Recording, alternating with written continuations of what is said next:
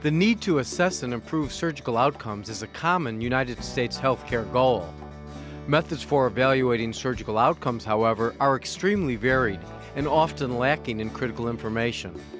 How can we do a better job at evaluating where we are at and where the greatest problems exist as a basis for improvement?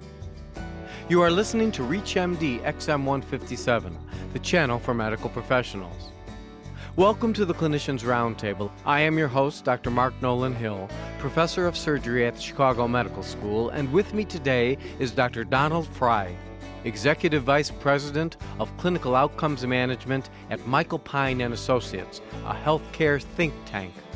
Prior to joining Michael Pine & Associates, Dr. Frey had a 30-year distinguished career as Professor of Surgery, Chairman and Chief of Surgery, and Director of Trauma at the University of New Mexico Health Sciences Center. Welcome, Dr. Frey. Thank you, Dr. Hill. Today we are discussing measuring outcomes of surgical care. Dr. Frey, take us back to your clinical surgical experience. What type of quality measures were present at that time in the operating room? From the early years of my clinical practice, the major outcomes that we looked at were crude measures, if you will, of what was the mortality rate of patients that you operated on, what were the surgical site infection rates. Those were the two focuses of quality review. Was that adequate? I think it was clearly very inadequate, and it was inadequate because one assumed that gross measures of surgical site infection rate and mortality rate were uniform across all populations of patients. Could you expand upon that, sir? Patients present with different risks. Patients that are in excellent health, that are having an elective colon operation for colon cancer at, shall we say, age 60, represent, without significant comorbid conditions, a very good surgical risk, and one can anticipate good outcomes. However, if a similar 60-year-old patient were to have chronic renal failure, severe brittle diabetes, underlying hepatic cirrhosis, that is to say, a wealth of comorbid conditions, one can fully expect that mortality rates and infection rates would be greater. So one of the great shortcomings in my years of surgical practice is that the tendency was always to do gross assessments of outcome without risk adjusting the population. And to that end, it's been only of recent years that statistical methods have been validated to show that you can make risk adjustments and you can determine a predicted rate of complications in a patient population so that the gross rate of what is observed can be compared to the predicted rate, and one does not identify problems of the patient's risk as opposed to less than ideal outcomes as being responsible for the observed statistics. Are there any generally accepted standards today in measuring the surgical outcome? I would have to say that there are not. And the reason I say that is traditionally in measuring outcomes, we have only measured events that may have occurred in the hospital. We may have only measured events that occurred within a 30-day window of the procedure or the care that was delivered. I think in the arena of surgical site infection, for example, the era of shorter hospitalizations, the era of more procedures being done in the ambulatory setting means that more and more surgical site infections are not declared or identified till many days or even weeks after discharge. We know, for example, that patients that have major operations may not even have death related to the procedure until weeks or months after discharge and readmission. My point is that our tracking mechanisms to identify the outcomes over an appropriate period of post-discharge time have been lacking.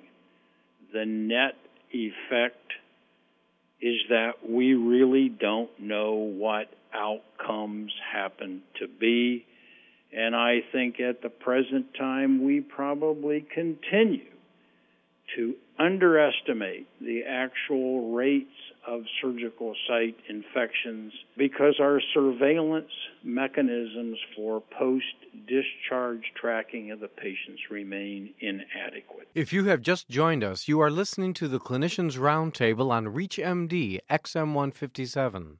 I am your host, Dr. Mark Nolan Hill, professor of surgery at the Chicago Medical School, and with me today is Dr. Donald Frey, Executive Vice President of Clinical Outcomes Management at Michael Pine & Associates, a healthcare think tank.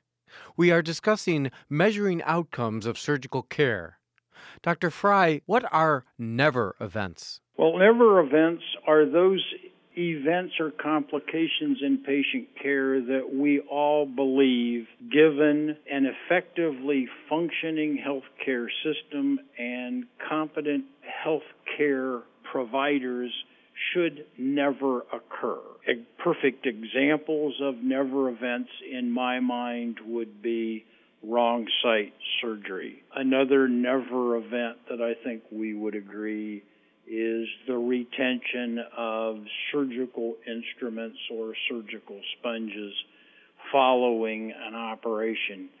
The point being, a never event in surgery is one that we would expect should not occur given proper functioning of all elements of the healthcare system. Dr. Frey, tell us about your recent study to evaluate surgical risk. Well, we have been interested in surgical risk because we need to stratify our populations and identify those factors that are going to be associated with poorer outcomes.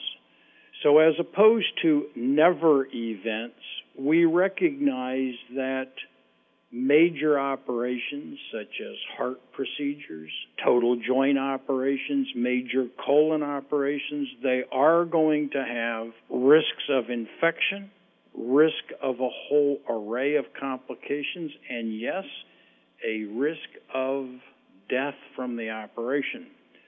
So what we have tried to do with our recent publication in the Annals of Surgery is identify those variables that contribute to the risk of an adverse outcome, and by measuring those variables, we can then take a population of surgical patients and we can identify what would be the predicted outcome given standards of care being applied, so that we can then meaningfully evaluate an observed rate of adverse outcome against the predicted values.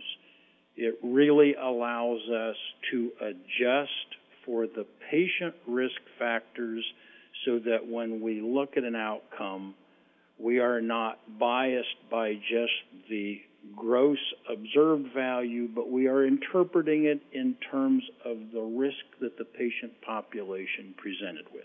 Is this a framework that could be implemented at some level to evaluate outcomes for a hospital or healthcare system or even a state? We believe that it can. We believe that appropriate coding at the time of discharge, appropriate coding at the time that patients are admitted of what are the comorbid conditions, The importation of admission-level vital signs and laboratory data will allow us to profile all of the risk factors that the patient presents with so that we can predict the probability of doing well and of not doing well, so that when we evaluate the experience of a single surgeon, of a single hospital, perhaps hospitals across the entire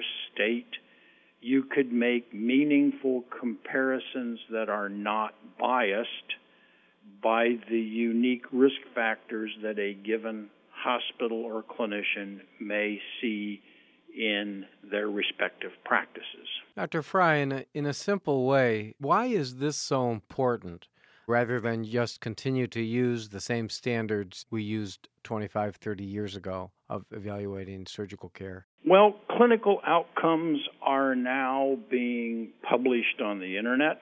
They are being published in newspapers. There is an increasing public and political demand for disclosure of outcomes. It is felt that disclosure of outcomes will serve the healthcare consumer well by allowing them to compare different institutions. It would be, in my judgment, a sad mistake to compare inner city hospitals, for example, in Chicago, which might have a much higher risk population, to a smaller suburban facility that may not. The fact is that one has to risk adjust the population so that you have a predicted outcome based on the comorbid conditions of the patient, and only then can you make a meaningful interpretation of the observed rates of adverse events. I want to thank Dr. Donald Fry, who has been our guest. We have been discussing measuring outcomes of surgical care. I'm Dr. Mark Nolan Hill, and you have been listening to the Clinicians Roundtable on ReachMD XM157, the channel for medical professionals. Be sure to check out our website at www.reachmd.com, which now features on-demand podcasts of our entire library. For comments and questions, please send your email to xm@reachmd.com. And thank you for listening.